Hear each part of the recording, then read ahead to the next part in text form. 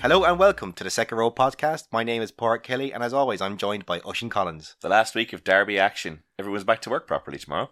Christmas officially over. It's Nullag na Man here in Ireland anyway. And yeah, back to normal life. But before we do, one last round of Pro14 derbies to talk about. We are at round 13 in the Guinness Pro14. But before we do, a quick look at the rugby news. And it's been a busy week this week, Padraig. It really has. And we'll start with some international news. And the Welsh are rejigging how they give out contracts again.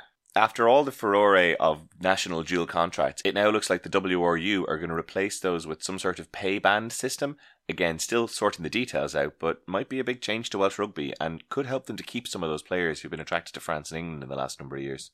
It just looks like everyone's going to be paid out of a central pot, no matter what club they're in. Or I read that incredibly wrong. I don't know. It'll be some fight to figure out who puts the money in the pot then.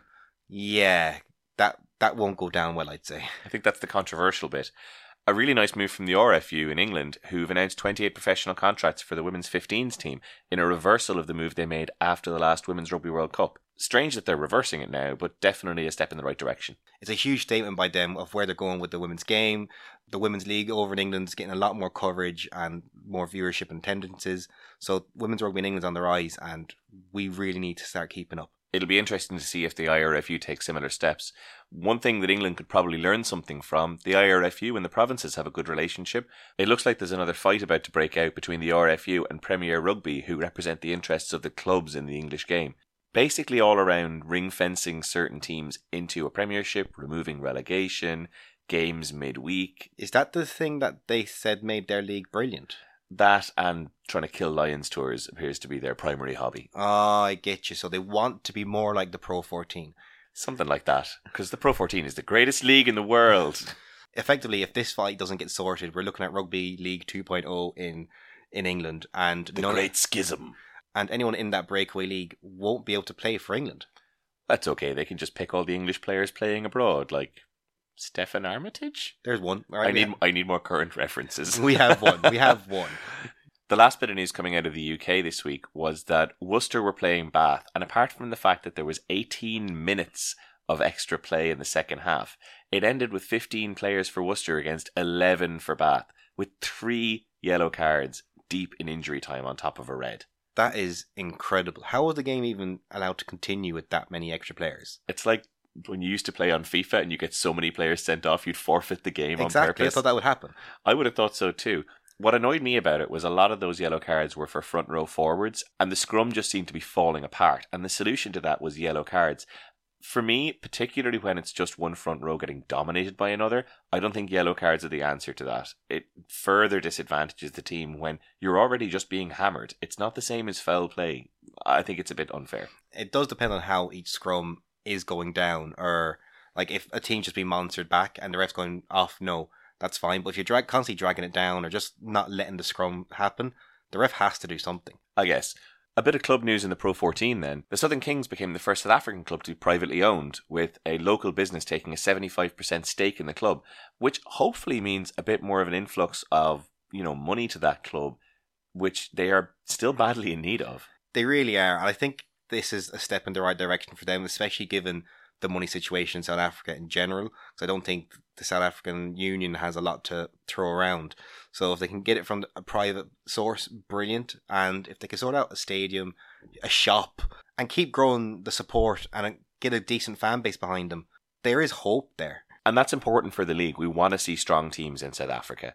But you know what? There was a lot of rugby this weekend and a lot of strong teams. And we'll move on to the first game, which was Benetton v Glasgow on Saturday afternoon. Benetton winning this one, 20 points to 17. What did I say last week? The one time you wanted to play Glasgow was on their current run of form, and Benetton took full advantage.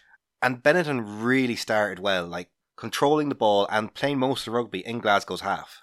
And nearly benefiting early on, Hastings threw an incredibly stupid, wide, floaty pass, the kind that we're getting really sick of. But then there was a knock-on, and a couple of phases later, Benetton get a try off simple phase ball. And watching this, you thought if Benetton could get a second try, Glasgow might lose interest very early on. But they didn't. Glasgow came back into this fairly sharpish and got their own first phase try.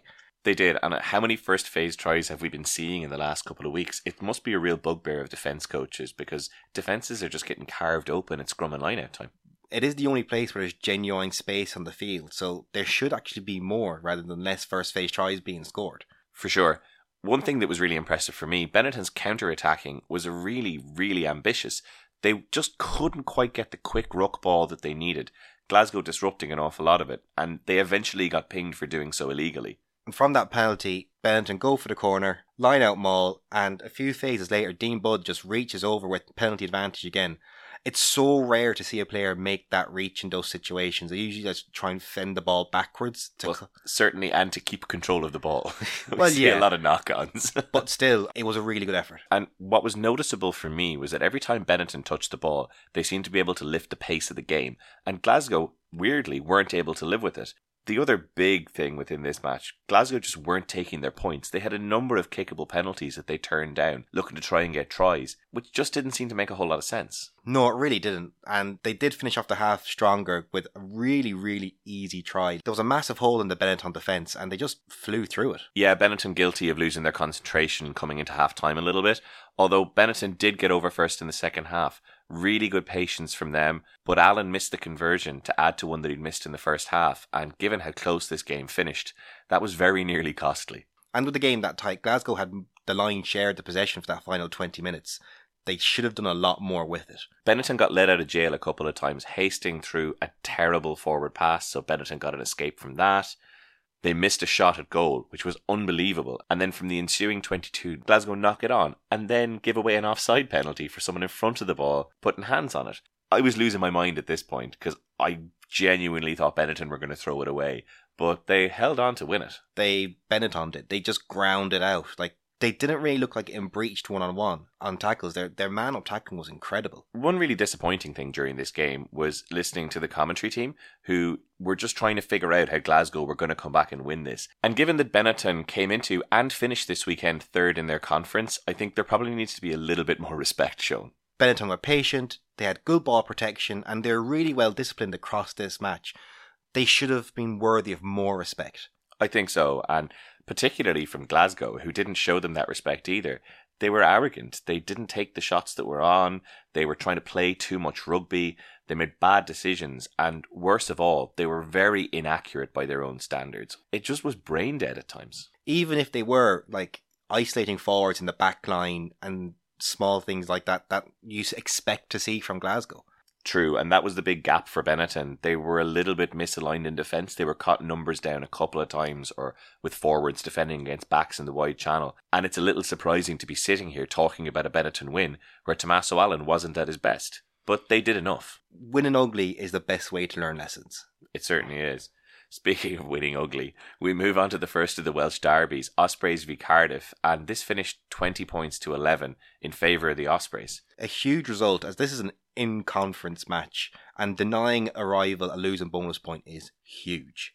It is, and this was a game marred by injury. There was a couple of what looked like serious enough injuries to Ospreys players, and I don't know how many more injuries that Welsh squad can take ahead of the Six Nations, but it's great news for Ireland. Oh, no, it was really bad. It was one of the longest first halves I think I've ever witnessed. And not a whole lot of massive highlights, although Scott Williams got a really nice try, brushing Josh Navidi off in the tackle, which isn't something many players do. That's Welsh international Josh Navidi. You know what though? They came back with a quick reply, getting a try in the corner off a beautiful Anscombe crossfield kick. Ospreys defending at the previous break though was absolutely shocking. It wasn't great. But Ospreys in general had a lot of ball, a lot of endeavour, but their accuracy at times was just all over the shop. And it took just certain moments to break through. You look at the difference between these two sides, and it's all about where they were able to get their world-class players into the game, where Tipperick was able to get his hands on the ball, or where George North was able to either take the crossfield kick like he did for his own try, or just rampage through that Cardiff backline. Yeah, his try off Sam Davies' crossfield kick was brilliant, but let's have a real look at how the Cardiff were set up defensively. 14 in the line, and the one who was covering back was far too near the defensive line to be in any way useful in the backfield. It's just as well North was having a good game, because on the other wing, I think Luke Morgan was badly exposed. Don't get me wrong, he has a brilliant try-scoring record this year. I think 9 tries in 12 appearances, but some of his positional awareness and just the rugby knowledge you expect from having played 15s for years is missing. He's a poor man's Carlin Isles, I'll tell you that. The second half really was much of the same. Ospreys kicked a lot of ball to Cardiff. They really weren't worried about any of the attacking threats they had. No, and it was a similar defensive play from Cardiff. I think the difference here was that the Ospreys were just a little bit more clinical. Anscombe was able to pull 3 points back after he got mullered off a clearance kick. But you know what? Other than the Ospreys giving Cardiff shots at goal, there wasn't a whole lot else happening. They didn't look like they were going to be able to get into the game. And the straw that broke the camel's back was the Sam Davies drop goal that just put this to 9 points and put the game to bed. Look, this was an Ospreys win based on strong performance from their pack, a big scrum, and just being that little bit more accurate than Cardiff, who simply didn't take their chances and didn't generate much. And the Cardiff team that missed 22% of their tackles. You cannot let a team run through you that easily. No, their one-up tackling was diabolical. And that was the big risk here, because their halfbacks were pretty decent. Thomas Williams and Gareth Anscombe playing relatively well for Cardiff. But the problem is, where were Lilo and Halaholho? This is a centre partnership that people are willing to break up so they can get either one of these two players. They're virtually non-existent for this game. Which is crazy, because they started the season so well, but they've really gone off form in the last couple of games as a unit. I think Cardiff were lucky that Ospreys, let's be honest, aren't the strongest team overall. You would like to have seen Ospreys go out and get a bonus point win here, but when you look at that team from 1 to 15, they're pretty average at the moment. Like, Sam Davies blows hot and cold. They've got, for me, 3 world-class players in George North, Alan Wynne-Jones and Justin Tipperick. But who outside of that are starters for the Welsh team, are potential players at international level? Not a whole lot. It's a worry, especially given that Cardiff can't play a full 80 minutes at the moment. And if you look at the other Welsh derby, Scarlets v Dragons, like, Scarlets ran out comfortable 22 points to 13 winners. Which sounds like a strange statement, but you're right. They never looked at risk of losing this game. But they didn't look like putting Dragons away either. Like, they have so many injuries. Ken Owens was at 8. This was great fun, because everybody thought that the team sheet guy on social media had just made a mess of it. But then on runs Ken Owens, Lions hooker Ken Owens, wearing a number 8 on his back. I tell you what I thought was really strange. Why didn't they have him throwing in the line-out? They gave it to, like, the academy hooker who came on, who made a mess of the Scarlet set piece. Was it one of those things of letting focus on being an 8 for the first time ever? I mean, counting to 8 is a challenge for some forwards, but he seemed to do a pretty decent job. You know what the difference for me was this week? Scarlets took their points where they were on offer. They actually recognised how Dragons have turned a corner over the Christmas period, and their first 12 points were just keeping the scoreboard ticking over. Really important stuff. That shows how much respect that Dragons have garnered very quickly of those two performances. And it was deserved. They were playing very smart stuff, and they were playing the same type of rugby over the weekend. Letting Scarlets have the ball, but I think Scarlets just had a bit more than Ospreys did last week. The defensive performance from Scarlets was a lot more composed. They were able to run the ball back at Dragons, and I think Dragons just were a little bit more indisciplined this week than in previous weeks. They gave them a lot of chances. It also helped that Scarlets had a recognised 10 playing at fly half. Even if Dan Jones isn't great, at least everyone is in the position they're familiar with, apart from Ken. Speaking of being in the right position, what did you make of the referee's call just before half time? For me, it looked like Kirshner held the ball up. That's fine. That was a ball held up. He also DDT'd the Scarlets player into the ground with an arm around the neck. It was a high tackle, so it should have been a penalty try. The ref should have seen that and gone, hold on a second, that's a penalty. Take him out of play. A try more than likely would have been scored in that situation without him there. And potentially a yellow card as well. But in the end, the Dragons did get their yellow card off a scrum penalty for the Scarlets. No try though. No, and if I was a Scarlets fan, I'd be pretty annoyed about that. It made a tough outing that little bit more difficult, not getting small things like that. Second half, you could see that the Dragons weren't really putting much together in terms of phase play. And again, it was another first phase ball for the Scarlets where they got their try off a lovely line-out move. Dragons were just asleep on defence. They didn't get off their line quickly enough at all. And when you're that near your own try line, that's just atrocious. But it was a wake-up call. They started to put some width on the ball then after that, and looking a bit dangerous. True, they did seem to miss the finishing abilities out wide. Jared Rosser had such a good game for them last week, and his presence was really missing. But again, a momentary lapse in concentration. Scarlets tap and go, and they get another penalty on 74 minutes. It was lucky for the Dragons that Scarlets did go over, because if a try had been scored, a Dragons player was going in the bin from tackling a player from behind after tap and go. Yeah, there was definitely a not back 10 yellow card in the waiting there. Dragons did get a consolation try. It's just a shame that if their defence had been a little bit more switched on, we could have been talking about that try getting them a losing bonus point. As it is, they went away with nothing. And in all fairness, that just shows to where they are as a team. They never gave up. And I think they'll be relatively happy with their last 3 performances. 1 win in 2 close games is an awful lot more than they were offering under Jackman, so hopefully it'll enable them to turn a corner. They've got a couple of games in Europe for the next 2 weeks to go out and play and see what they're made of, and I think they'll look forward to that. But they do need to get their hands on the ball an awful lot more, and they need to protect it when they do have it. Whereas Scarlets have a lot of the ball, but they're just not accurate enough at the moment. No, good scrum, good performance from the forwards, but the accuracy needs to be a lot sharper, which is a shame because they're taking the right decisions when they are on the ball. They're just not executing to the right level. And speaking of executing, well, executions, Leinster hosted Ulster and beat them 40 points to 7. This was not a fair fight. This kind of reminded me of that scene in Monty Python where the knight has both arms and both legs chopped off and he's still trying to fight. That's basically what Dan McFarlane did when he picked this team and sent them down against Leinster, regardless of the youth of the team that Leinster picked. That knight had more fight than Ulster did. Pretty much. Leinster really came out of the gate strong here. I think they're listening to the podcast because they certainly didn't have a slow start. No, they scored 2 tries after some monster carries, like some really good pack physical work. They dominated Ulster and got their rewards. There was some pretty appalling tackling. Conor O'Brien's try, where he just waltzed through like 6 of the Ulster defenders, was pretty embarrassing, as was the tackling for Leinster's 3rd try. But Ulster did get a try between the 2nd and the 3rd. A good line-out maul, like really well set, and at least got something from this match. True, and threatened to make a contest of it for about those 7 seconds. It was also pretty impressive, given that Leinster's scrum was absolutely dominant throughout the game. The first choice front row and the replacements. What would have really helped Ulster is if their experienced players actually played as if they are experienced. Like McPhillips went missing, and missing his kicks in games like this when your pack need anything to give them a bit of confidence doesn't help. Shanahan as well, like he's got enough game time this season to just play better than he did. I think some of that erratic form that we talk about really showed as well. It did, and we talk about Johnny McPhillips as an experienced player, not just the time he had with Ulster, particularly last season, but his time in the Ireland under-20s where he was slotting big pressure kicks. He doesn't seem to have that confidence in Ulster this year.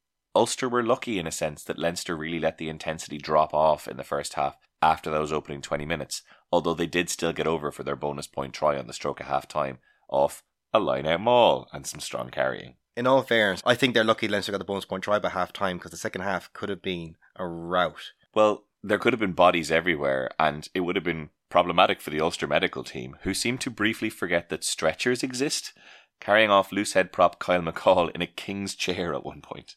Everyone wanted this game over quickly. They're like, no, get him off the pitch now. Don't wait for the stretcher, just move, just go. Yeah, Leinster got a couple more tries. Jamieson Gibson Park off the back of that Leinster scrum, which was just dominant, and the problem here is that while Leinster continued to get a couple of tries, Ulster really never looked like scoring. They did keep Leinster out for the first 20-25 minutes of the second half, but they never looked like they were going to get over themselves. No, and like we like to talk about strengths and weaknesses of teams, and I really can't see a strength in this Ulster performance. No, there's not a lot to take from this. They got beaten by a stronger, more experienced side who held onto the ball for extended periods and were able to unleash a lot of young talent and get good game time for those players, and offered almost nothing in return. But I don't necessarily put this at the players' door. This for me was a big coaching screw up.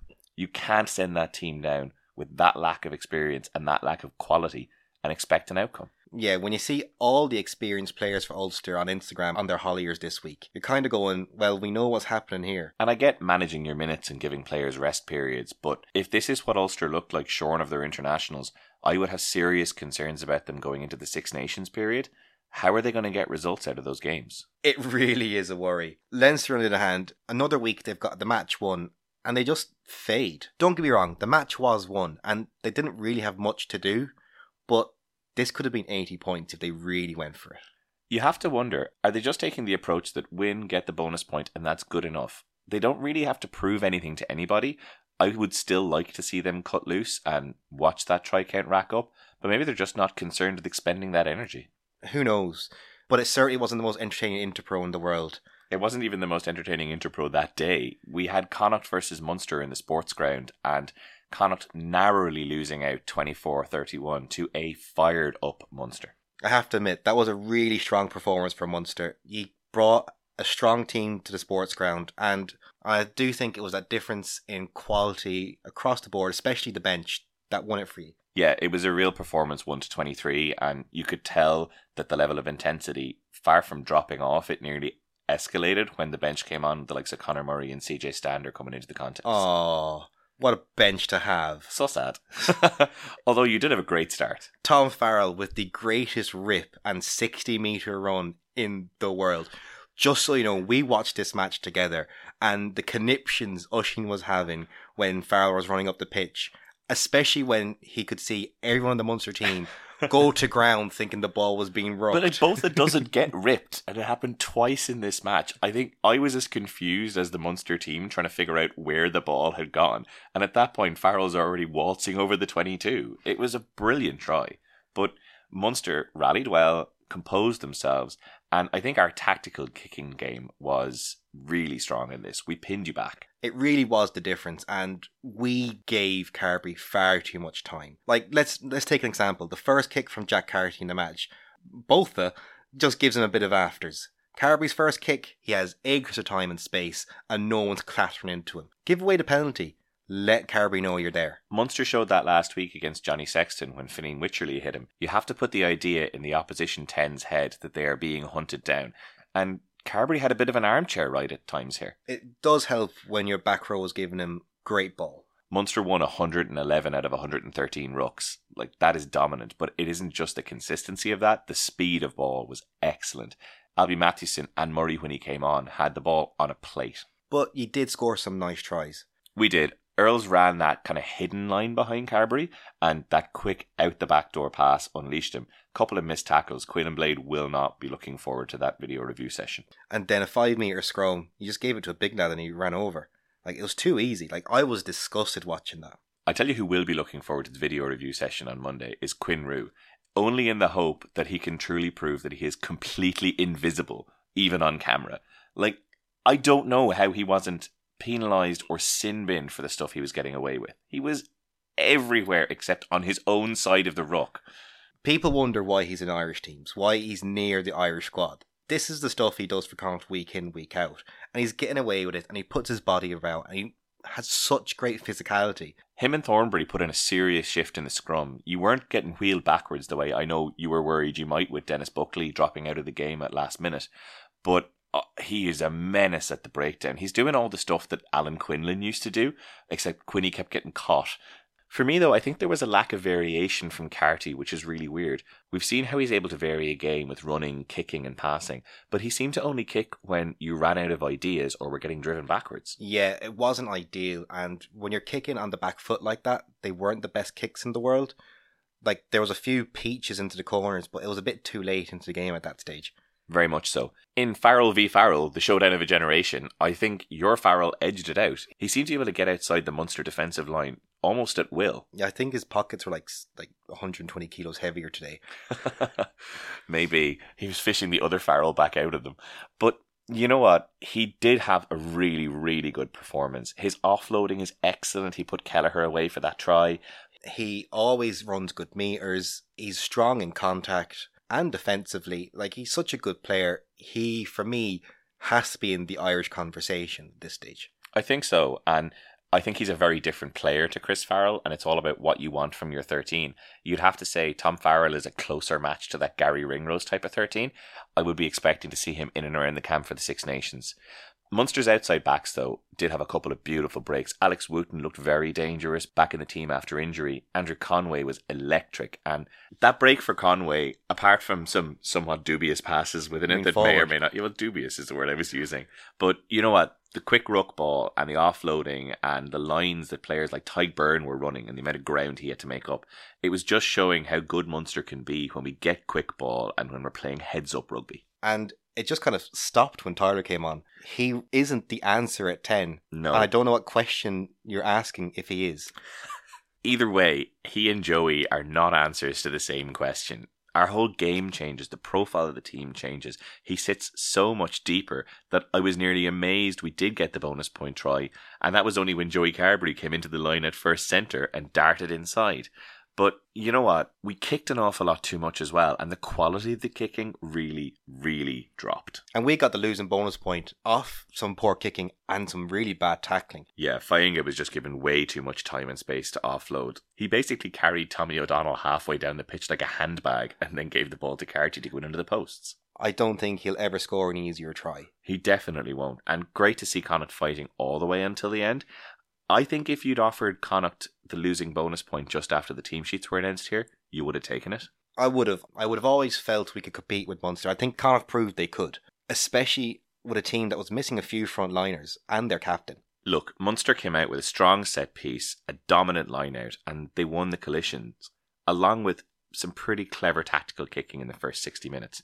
I think it was a well-won game. It wasn't that Connacht lost this. No, and I was really impressed with the Munster Maul. He made so much hay with it. I'm surprised he didn't try and use it more, to be honest. Yeah, and I think if there's one area of improvement for Munster, our defending outside the 12 channel was really poor. Connacht's outside backs and Tom Farrell in particular were able to find so much space.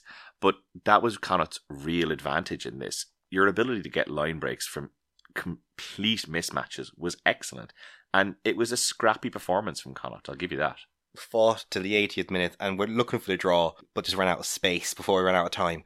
One of the big things that was missing from this game for Connacht, though, was your lack of a kicking game, which is weird because it's been such a strength of Connacht so far this season. And not even the kicks. The chases were non-existent, and a bad kick can be made good by a good chase. No chase makes every kick bad. That seems like a fair note to end it on. We shall shake hands and move back into being friendlier. Yeah. The second of the Scottish games this weekend was in Murrayfield, Edinburgh against the Southern Kings. 38-0 shutout. It was terrible, Padraig. It wasn't a good game to watch. It was dreadful. Yeah. Like, Edinburgh were great, and they didn't just do the minimum to beat this Kings side, but they were playing against papier-mâché opposition. They scored 3 tries far too easily in the first 20 minutes. And from there, the game sort of disintegrated. But look at those 3 tries. One was a simple inside line off the 10. The second was some offloading because the Kings weren't tackling. Glas who? Who knows? And on the third try, they actually had a 5-on-1 overlap on the left wing. I have never seen a 5-on-1 overlap. I didn't even think that was a thing. We can put screen grabs up, but it was there. The Kings at this point are 19-0 down, and all of a sudden they don't even try for kickable penalties anymore. They're going into the corner, but they've just made an embarrassment of themselves. They should have taken those points, put something on the board, build a bit of confidence. Like, there's nothing worse than constantly going to the corner and constantly knocking the ball on or getting ripped or turned over. It was so inaccurate, Padraig. But to be fair to the Kings, the one thing we told them not to come back to the Pro14 unless they fixed discipline. And they had 15 players on the pitch throughout. The problem was they didn't bring that kind of physicality in at all. And they continued to make a mess of every breakdown.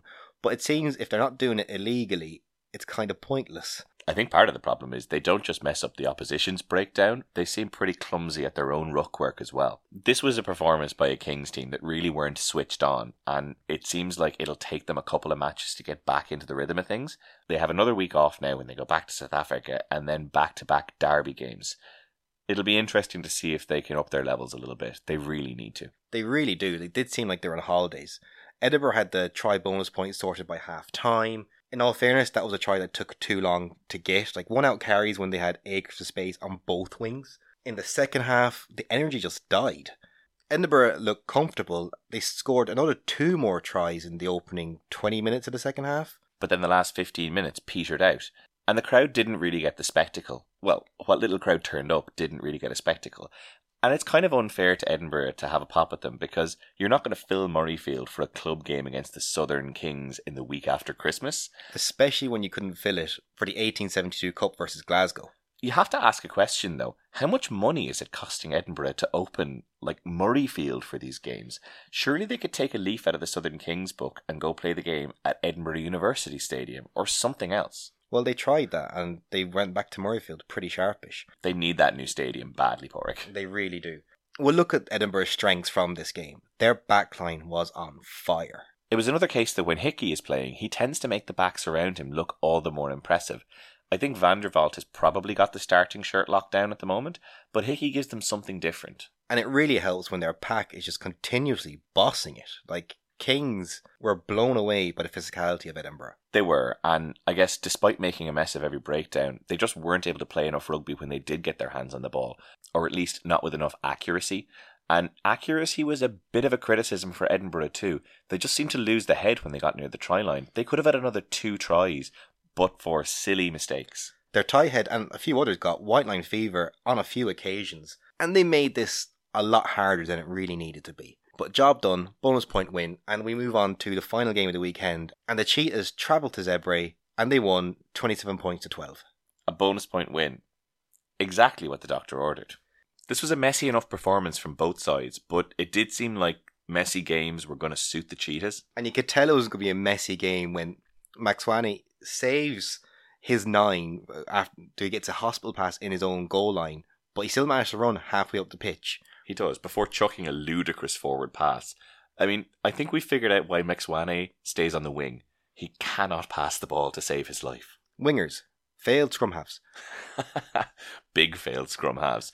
You know what though, that Cheetah scrum looked extremely tasty, and it was a bit of a penalty vending machine for them in the first half. Even if it was a bit of a lottery in the second half, nothing really changed. I couldn't understand it. But it was open play the Cheetahs were finding their best opportunities. Malcolm Yar nearly got a try, but when Zebre dropped the ball in the 22 and he was first to it, he decided to kick it through instead of either diving on it or just picking it up. He had loads of time. Well, it didn't really matter because after the resulting scrum, Cheetahs turned over the ball, and after, a phase or two, shipped the ball wide. A poor line by Schumann that seemed to confuse the full Zebra defence, and a ball in behind him, and over the Cheetahs went. Yeah, they were finding tries extremely easily, and Zebre were making silly mistakes as well. Off the restart after Cheetah's second try, you have Zebre runners ahead of the kicker. Like, that is such basic schoolboy stuff. That happens at every kickoff. To be that far ahead that you're caught is the issue. I tell you what the real issue was. Carlo Canna looks like he hit the Christmas brandy extremely hard and has been drinking it out of a brown paper bag since. He is a shadow of the player he was last season and even earlier this season. It's really worrying for Zebre because if they had a decent 10, they're actually not a bad squad of players. Like, they got 2 tries quickly. Maxwani threw a ridiculous basketball pass that Zebre intercepted and just ran up the pitch and scored. Yeah, because it's Cheetahs, so everybody was up in the attacking line. Although, I have no idea how Zebre got the second of those quick-fire double, because that is the slowest pair of centres I have ever seen in my life. It's so slow, he actually had to go back and make sure it wasn't an 8 who threw the pass. It doesn't help that he looks like Reece Marshall, who's the Munster hooker. But you know what? Cheetahs found so much space, at least partly because Zebre appeared to have only told the 3 people either side of every ruck that they were employing a blitz defence, and there was a dogleg in their defensive line at every breakdown. Yeah, but Cheetahs only took advantage of it once, which led to a try.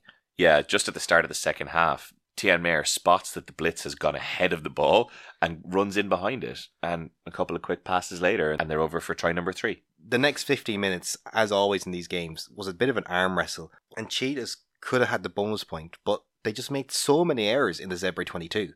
They did, and Zebre kind of started to fight back into it at this point. There was one occasion where they turned over a 5-metre line-out maul with some of the most savage maul defence I've ever seen, ripping the ball in contact and just getting out of jail again. But it didn't help that Cheetahs looked like they're doing everything in their power not to score at times. I mean, they were lucky that Zebre were doing the same thing. Cheetahs did eventually fail slightly less and scored off a line-out maul, and then went over for a 5th try. 2 minutes later. I actually thought they were going to get a 6th try off the next kick-out because that's how quickly it took them to go up. The end fitted the match. An unplayable ruck. Yeah, it was. And I think the Cheetahs came out and played more positive, more ambitious rugby, and they play heads up as well. They spot a lot of opportunities that other teams may miss. But the problem is, they force those opportunities. I think with a better 10, a bit better decision making, they are a force to be reckoned with. Or at least a more consistent team, which is what you need in the league. True. And Zebre were playing that little bit more consistent game when they still had a competent 10. As it is, their line-out is still working and some of their structured play is still working, but their defensive alignment was a shambles in this game. It was really lacking in leadership, and Carlo Canna had another in a string of poor performances. And it's done them no favours in the league. They're 6 points behind Cheetahs, who have 2 games in hand. They really are slipping well to the bottom of this conference, but there's a bit of a shift at the top. We have new Conference A leaders. Munster on 44 points, overtaking Glasgow on 42. Nice week for the Munster men. Yeah. Connacht and Ospreys are on 37 points apiece. Ospreys marginally ahead on games won. And Cardiff on 32 points are in 5th place. Only a win away from catching Ospreys and Connacht. But don't forget, if Cheetahs get double bonus point wins against the Kings, which is very possible, they join them on 32 points. This is such a live conference. Which is a stark contrast to Conference B. Leinster are running away with it on 54 points. And a plus 247 points difference. But at least there's competition for the playoff spots in this conference. Edinburgh and Benetton are both on 35 points. And Scarlett and Ulster 34 and 33 respectively. That's a very live kind of 2 to 5 bracket. You do then see some significant drop off. Dragons on 18 points and the Kings another 6 points behind them on 12. They do have games in hand, but you are not expecting them to get much, if anything, out of that against the Cheetahs. It's at this time of the year the conference system really shows how good it is.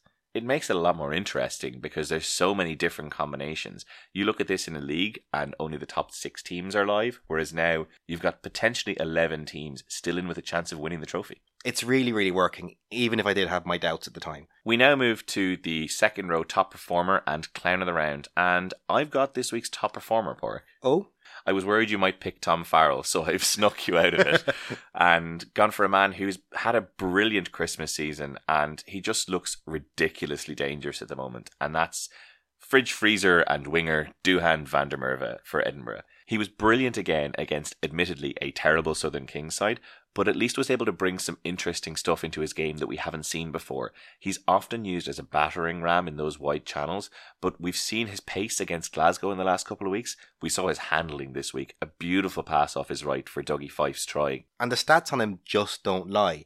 He is the in-form winger this season, and I think it's a really good call, not on just the Kings match, but his form over the last couple of games, especially against Glasgow, it's a really deserved. It's almost a shame we couldn't have given it to him to one of those performances. Well, we'll just have to make do. I mean, it is our award. We can probably make the rules. True. Padraig, you've picked our clown of the round. What have you gone for this week? This week I've gone for Tuivati from the Zebra Cheetahs match. It's in the 18th minute. He gets driven to the ground, and then when he's getting back to his feet to get into the offensive line again, he gets the ball passed into his face. Headshot. Brilliant. It's like, did he just not see that play was still happening? I have no idea, and if he didn't beforehand, he didn't after. Let's just say he probably won't remember the tackle beforehand either. It was bad. And to make matters worse, Cheetahs turned the ball over at that ruck, 2 passes out wide, and they get over for the try. Oh, that's not good. No. To walk into a headshot is bad enough, but then for that headshot to concede a try almost immediately is even worse. Not good stuff. And a deserving recipient of the Clown of the Round award this week. And given that he was in contention with a referee that forgot to come out for the second half in the Connacht-Munster match. Yeah, that was pretty funny too. We take a look forward to next week's fixtures, and we're back to European action. It's round 5 of the Champions Cup and the Challenge Cup. In Pool 1, Leinster play host to Toulouse in what will be a packed-out RDS. For me, that is the pool decider. And in Pool 2, Gloucester host Munster. Which could be the same thing. Certainly it's a game that Munster need to win if they're going to qualify top of their group. In Pool 3, an all Pro14 affair, Glasgow host Cardiff. And I don't think Cardiff could have wanted this game at a better time. Even though they're out of Europe, they'll still want to get one over on their Pro14 conference rivals. Pool 4 has 2 games of Pro14 interest. Scarlets play host to Leicester, and Ulster welcome Racing 92 to Belfast. Scarlets have literally nothing but pride to play for. If I was them, send out the academy, make sure anyone that's fit stays fit that you need for the rest of the season. On the other hand, Ulster just need a win here. And let's hope that resting all of those players this week against Leinster pays off, because if not, that was a foolish manoeuvre. In Pool 5, Edinburgh travel to Toulon. This is probably the biggest test Edinburgh have in this competition. I will have my fingers crossed for the Scots, who are on an electric run of form at the moment, but this might be the bridge that's one bridge too far. We'll move on to the Challenge Cup. In Pool 1, Dragons host Timisoara Saracens. I think this is going to be a home win for the Dragons, given their uptick in form in the last couple of weeks, but nice for them to get a run out after a pretty bruising Christmas period. Another Welsh side in action then in Pool 2, the Ospreys playing host to Worcester. A real bit of Anglo-Welsh pride at stake in this match. Definitely. The big one for us then up next. Connacht and Galway welcome pool leaders Sale. Connacht win this, we go top of the pool with a trip to Bordeaux the week after. I'll be down there doing a fan cam, so I'll more than likely have better coverage than the Challenge Cup themselves. Fair. How important is the Challenge Cup in terms of Connacht's season? It's more important that we can manage a squad over 2 competitions. Especially, we have a good chance of being in Champions Cup rugby next year. Getting that balance right and getting all the players that are on the fringe of the squad playing at a level where they can fit in against bigger teams is needed. So prove the point here, make it work for next year. Exactly. La Rochelle in Pool 4 play host to Zebre, and hard to see the Italians coming out of that with any kind of positive results. But in Pool 5, Benetton have Agen at home. And I can only see a positive outcome for the Italians in that match. French team away from home. That will go well. Well, that's us. Thanks everyone for listening. We'll be back next week for the return of European rugby. We do love hearing from you, so get in touch on facebook.com/thesecondrow or on Instagram and Twitter where we're at the second row. That's 2ND, not the word second. And thank you to everyone who is liking, subscribing and following the podcast, wherever that may be, on Spotify, Apple Podcasts, SoundCloud. You know the drill by now. So until next time, goodbye. Thanks again for listening. Take care.